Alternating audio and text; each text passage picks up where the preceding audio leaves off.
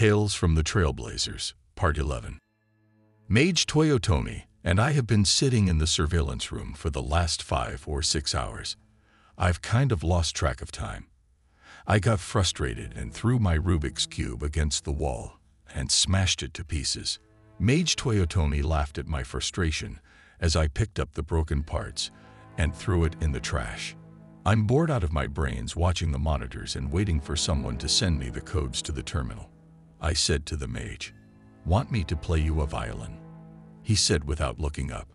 I kept watching the little cleaning robots on the monitor getting wiped out by the mech monster every time they went in, and tried to collect the arms and heads of its fallen comrades. He was using one of the severed mechanical arms, almost as a golf club, to slam the little guys against the far wall. It was a little creepy how the lights kept fading in and out in this area. Mage Toyotomi said that the wiring was old in this part of the tunnel. That's apparently why he was having a hard time fixing the mechanical handle behind the keypad. It seems to be overloading the circuitry. He said he'll have it fixed soon. That's good, because I'm dying to see what's behind the metal door in here. Nothing else to do right now but wait and write this report. Mage Toyotomi said he thinks he knows the solution to the code on the computer. He said that if you take the 7 and square. Just a second. I heard something in the hallway. Did you hear that, Mage Toyotomi? I asked him. Yeah, no one is supposed to be in this area but us. Can you check it out? He asked me. Grabbing my hockey stick with nails, I slowly crept out in the hallway. Better not be one of those boss toads. I know jujitsu. And about 12 other Japanese words, I whispered to myself. As I slowly looked around the corner, I saw something in the tunnel. Is that a kitten? I asked aloud. Yes, here, kitty, kitty. I gently called. It walked up shyly, but decided it wanted my company. I petted it for a while, until she decided it was awk for me to pick her up. I carried her back into the surveillance room and showed Mage Toyotomi. Can I keep it? He looked over at me. Why not? We have about 300 plus other critters here. What's one more? I sat back down in the chair, snuggling with my new little buddy. I'm gonna call you Little Mebby, I told her as I held her in my lap. Can't wait to show you off to the other lab assistants. Maybe you can be our little rat chaser, the tunnel mascot, I whispered to the kitten as it fell asleep in my lap. Early the next morning, Wizard Hiroku and I were out scouting in the woods, which was covered in a dense red haze from the fires in New Tokyo. Dr. GM had sent us on an important mission in the no-go zone. Dr. GM said he wanted a contingency plan just in case the mech monster couldn't be shut down. We were to locate the exit in case we needed to blow it and collapse its escape route.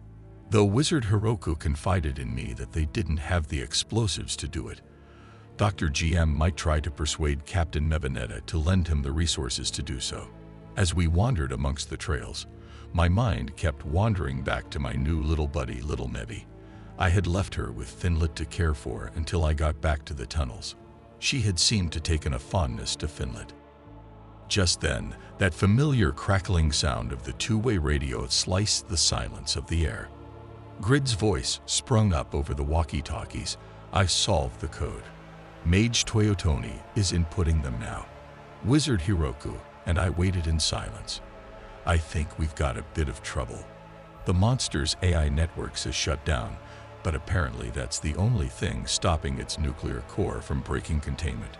We need the two of you back here ASAP, said Mage Toy. I bet if we cut down through the tree line and bypass the switchbacks, we can make it back in under an hour, I said as I took a quick look at the GSP map. Wizard Hiroku nodded in agreement as he led the way back down the mountain. Within an hour, we were back in the tunnels and making our way towards the surveillance room. Apparently within that time frame, Mage Toyotomi had fixed the mechanical handle and had gotten through the metal blast door that had troubled us for over a week. We stepped into a dark corridor that wove around corners to a long straightaway. Wizard Hiroku and I worked our way along the long hallway, passing a couple of locked metal doors on either side. Wonder where those go to, I mentioned out loud as we passed them. One of the metal doors had a small port window. I peered in to see a small rack with potions sitting in it. "Ooh, what's that?" I asked. The wizard yelled without breaking stride. "No time for that now. We'll check it out after the danger has passed." When we reached the end of the tunnel, it opened into a vast, large chamber with a giant mechanical kaiju, looking like it was on the fritz and about to shake apart. A crowd of lab assistants surrounded one of the legs of the giant beast. Mage Toyotomi sat on the ground next to a destroyed mech head, waving us over. As we approached, he said, "I managed to get into the access panel, which was booby-trapped. It gave me quite the shock. It appears to have damaged the wiring on the top row of the grid. We gotta figure out which wires fit in that top row to keep this core from taking us all out." I looked up at the group and yelled, "Oak, who here is an electrical engineer? Looks like this might be a long evening. I'm gonna grab everyone dinner. Sushi Ock with everyone." Grid asked while leaning against one of the robot kaiju arms. "We've made it this far. We got this. Let's get it done," Finlet said with excitement as he held a sleeping little Mevi in his arms. Mage Toyotomi hollers out to the crowd, "I hope it's obvious that the letters correspond to the color of the wire. G equals green, B equals blue, R equals red, P equals pink, I equals indigo, O equals orange, A equals aqua, I equals yellow, and W equals white. Put them in the correct order across the top row from left to right. No two colored wires on the same line or else. The colored boxes are burned out wires."